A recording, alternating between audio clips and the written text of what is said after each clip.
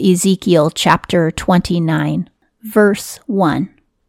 In the 10th year, in the 10th month, in the 12th of the month, hath the word of Jehovah been unto me, saying. This would be the 10th year after Ezekiel was captured and taken to the land of the Chaldeans. When Ezekiel first started prophesying against Jerusalem, it was about 15 years in advance of the fall of Jerusalem. And now we're about 5 years in advance of the fall of Jerusalem. But in this chapter, the Lord is giving Ezekiel a prophecy against Egypt. Egypt had persecuted the Israelites many times, but it was also the land where the Israelites had lived for 400 years. And I think maybe that's why the Lord always restores Egypt after he punishes Egypt. It was a homeland for his people for hundreds of years. And off and on, Egypt had also helped Israel, depending on who the Pharaoh was. But at this time, because Egypt is not going to help Israel when Jerusalem falls, the Lord is prophesying against it. 2. Son of man, set thy face against Pharaoh, king of Egypt, and prophesy concerning him and concerning Egypt, all of it. This prophecy is going to be against Egypt and Pharaoh. According to scholars, the Pharaoh being prophesied against is Hophra. 3. Speak, and thou hast said, Thus said the Lord Jehovah, Lo, I am against thee, Pharaoh, king of Egypt, the great dragon that is crouching in the midst of his floods, who hath said, My flood is my own, and I have made it for myself. One of the greatest Egyptian gods was called Sobek, or Sebek, and that name means crocodile.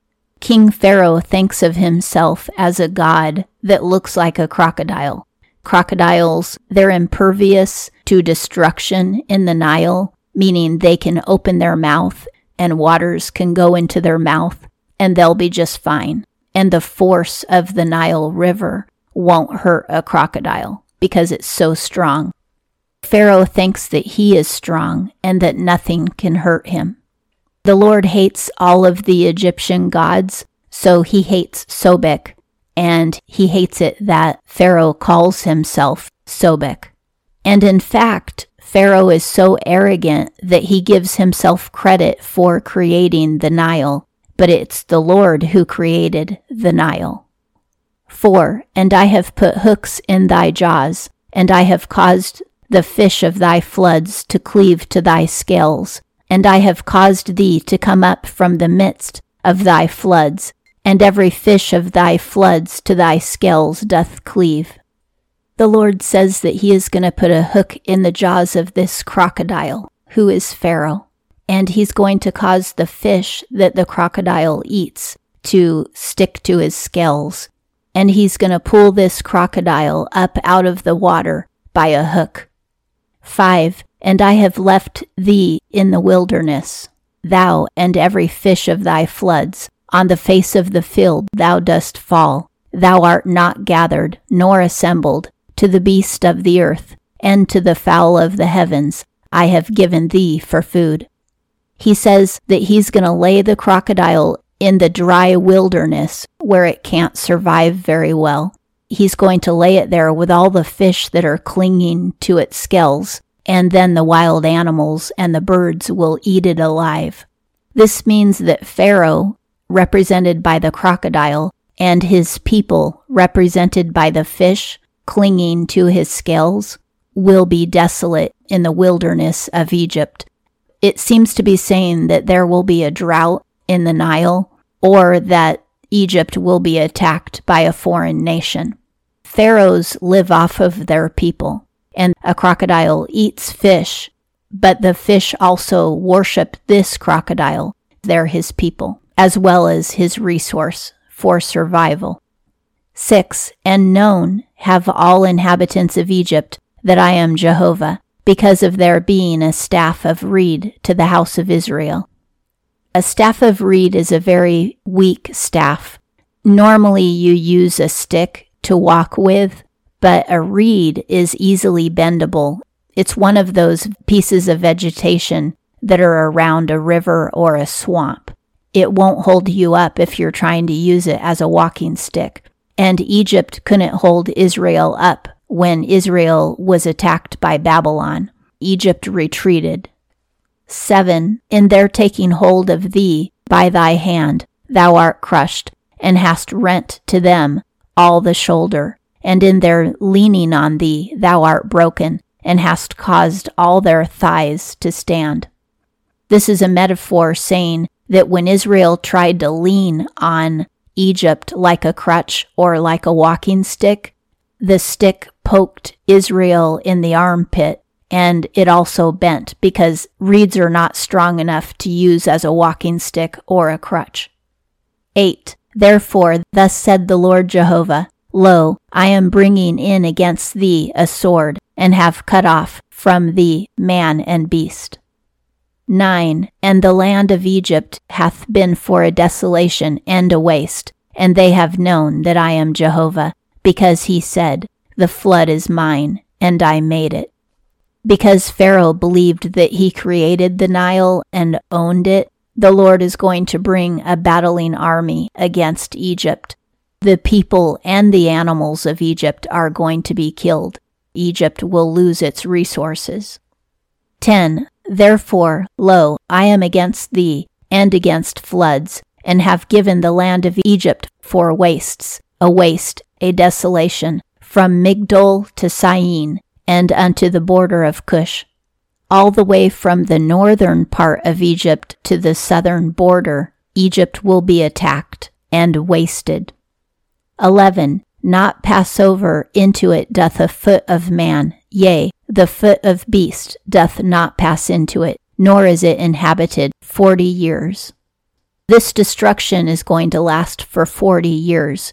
The destruction of Jerusalem is going to last for 70 years, which means Egypt will recover sooner from its punishment. After Egypt was attacked by Nebuchadnezzar, for 40 years there weren't any animals or people in the greater part of Egypt. It could also be metaphorical because 40 always represents a wilderness and a time of testing. And he said that he was going to put the crocodile in the wilderness, and then he said it was for 40 years. This means that the nation of Egypt would be tested by the Lord for 40 years. When we're tested, we always suffer. We're not getting what we want, to see if we will trust the Lord and turn to him. But of course, the Egyptians always remained a pagan nation, so they wouldn't have passed that test. 12. And I have made the land of Egypt a desolation, in the midst of desolate lands, and its cities in the midst of waste cities are a desolation 40 years. And I have scattered the Egyptians among nations, and I have dispersed them through lands. Many of the Egyptians would have been taken as slaves into Babylon. That would be interesting if you were taken as a slave into Babylon as an Israelite, and then you met other slaves who were Egyptian slaves, and you knew that the Egyptians had promised to help you when the Babylonians came to Jerusalem, but then they retreated and they never helped, and then you see them later as fellow slaves. 13. But thus said the Lord Jehovah, At the end of 40 years I gather the Egyptians out of the peoples whither they have been scattered. Whether this is a metaphorical 40 years or a literal 40 years, it still shows that the Lord is going to restore Egypt after a time of testing. 14. And I have turned back to the captivity of Egypt, and I have brought them back to the land of Pathros, to the land of their birth, and they have been there a low kingdom. When the Lord brings them back home, they will be a lower kingdom than what they had been before. Up to this point, the Egyptians were a world power, but when he brings them back after 40 years, they won't quite be a world power anymore. 15. Of the kingdoms it is lowest, and it lifteth not up itself any more above the nations, and I have made them few, so as not to rule among nations. To this day Egypt still exists, and it's a well-known nation, but it's not a world power. It hasn't been since the time that Nebuchadnezzar attacked it.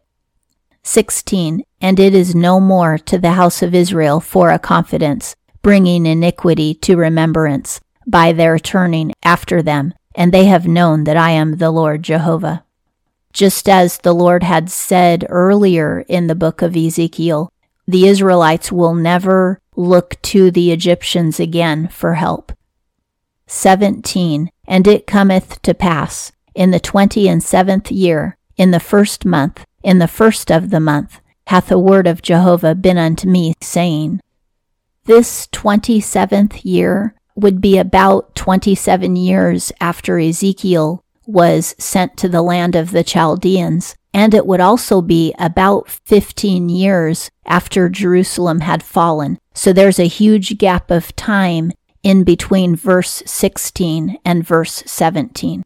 When we get to verse 17, Jerusalem had already fallen about 15 years ago. So it has another 55 years to go before Jerusalem is restored.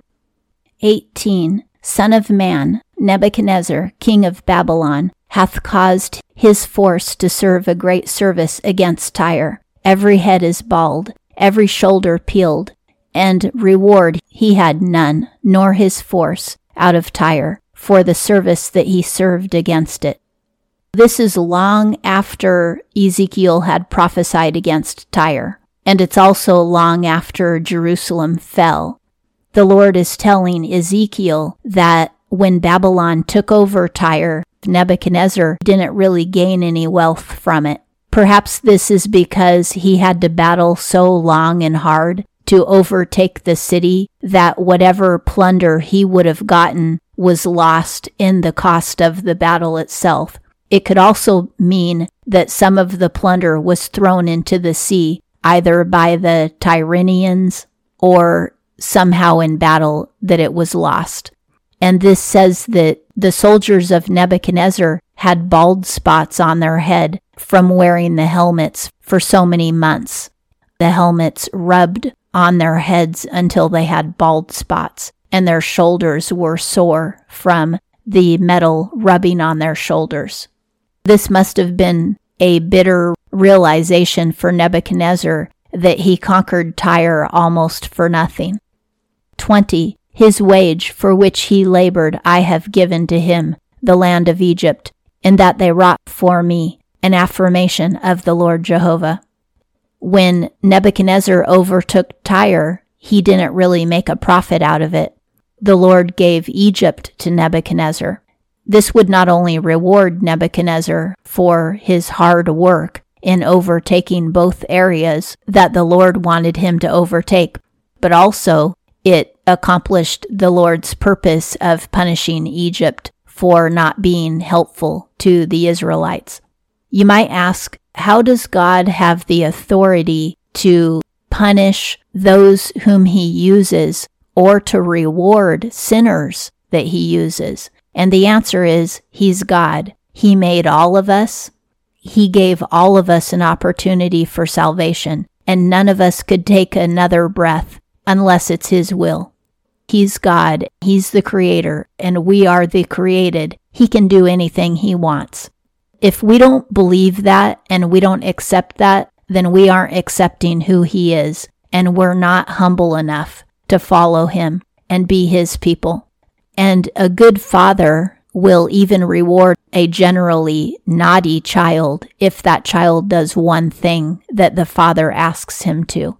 And the Lord has a right to reward Nebuchadnezzar. 21. In that day I caused to shoot up a horn to the house of Israel, and to thee I give an opening of the mouth in their midst, and they have known that I am Jehovah. A horn means strength. In the future, the Lord will strengthen Israel. 55 years in the future from this prophecy, when the Lord brings the Israelites back home. And that concludes Ezekiel chapter 29.